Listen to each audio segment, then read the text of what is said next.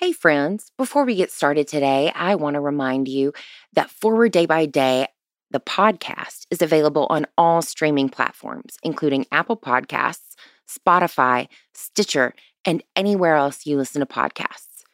We also offer other podcasts to help center you in prayer, including A Morning at the Office. This contains all 3 readings for the day as well as bonus prayers. Daily prayer includes 2 of the daily readings and follows the same text as our Forward Day by Day app and website. The Church Next podcast hosts a variety of discussions on so many topics covered in the Episcopal Church and across the Christian scope. We will soon be offering evening prayer, and we'll keep you up to date on when that'll be launching soon. You can find out more about this by visiting forwardmovement.org/podcasts. Today is Thursday, April 9th. It is Maundy Thursday. Matthew chapter 26, verse 29.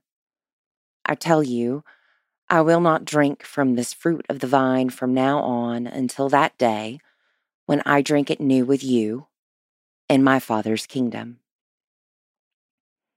From the Archives, March 21st, 1939.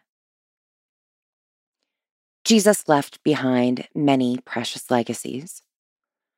One of the most precious is Holy Communion.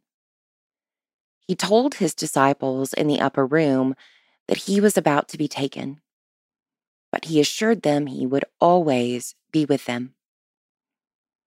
Jesus instituted Holy Communion that they might more easily realize his presence and have access to his life and his power. Holding bread in his hand, Jesus said, "This is my body." That is, here you will always find me. He also said, "Take and eat." That is, receive my life and power. Let me dwell in you, guide you, and support you. Holding the cup of wine, Jesus told them that this was his blood and bade them drink it. By this he meant that the wine, when consecrated and reverently received, would bring them spiritual refreshment.